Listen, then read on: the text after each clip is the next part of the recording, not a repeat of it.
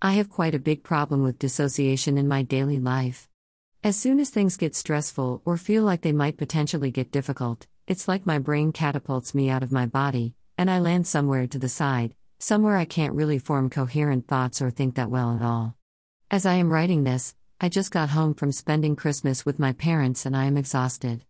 I'm not fully here at the moment, and it's quite a scary feeling to know that I might not remember that much of writing this post in a few hours. But it's gotten better these few months. During this summer I was very stressed out and not doing well at all, so for a few hours every morning I couldn't really talk to anyone or do simple tasks properly because I was disconnected from my brain and emotions completely.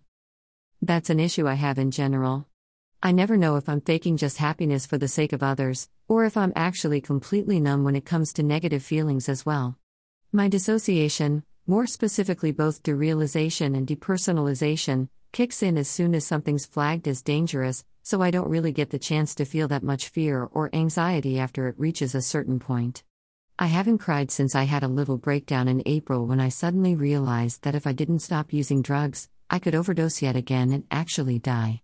That was a scary realization. Since I'd been so wrapped up in my cocoon of pills and general numbness, I felt a really intense fear wash over me and I had the first panic attack I'd had in quite a while leading up to that. That was also the last time I cried.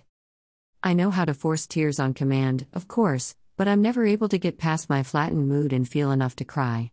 I see my friends have panic attacks and crying episodes often, which makes me feel a bit jealous, if I'm honest. I'm glad that I don't have any panic attacks anymore, of course, but I just wish I could feel enough to get a response from my body. It's been like this long since I started taking my antidepressants, so I know it's not them causing this.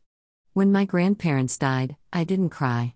When one of my close friends had a few severe breakdowns and I thought he had jumped out the window, I still didn't cry. I managed to keep my cool, which isn't so much of keeping it as I never felt the panic I should have in that situation in the first place, even though I should have been freaking out.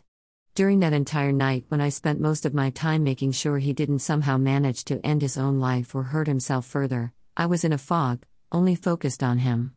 I was very jumpy and nervous for about 2 weeks after that, which is a sure sign that I found the whole experience very traumatic. After things had calmed down, I still couldn't stop thinking about it obsessively, and I was both on high alert and very disconnected from myself at the same time. I often struggle putting this into words since I sometimes feel happy emotions and I can laugh and all that, which should mean that I still have some range left, right? But not feeling the negative emotions that I know are there under the surface below my baseline anxiety, that is something that creeps me out. What happens when something manages to lift that lid? Will I have a panic attack? A trauma flashback? I have quite a few traumatizing memories even though I still hesitate to call my own experiences trauma. The man on the bus, my ex who was sort of okay but slowly weaned me down and coerced me to have sex with him even though I didn't really want to, the 15 years of bullying in school, being an undiagnosed autistic for over 20 years.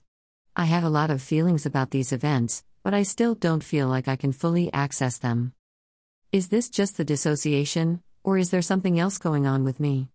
This is my current OCD theme, Googling the same old depersonalization derealization disorder over and over to make sure that's what's going on, even though I know the symptoms really well by now after suffering for over a decade, and also finding out if there are any other similar disorders that could mimic this.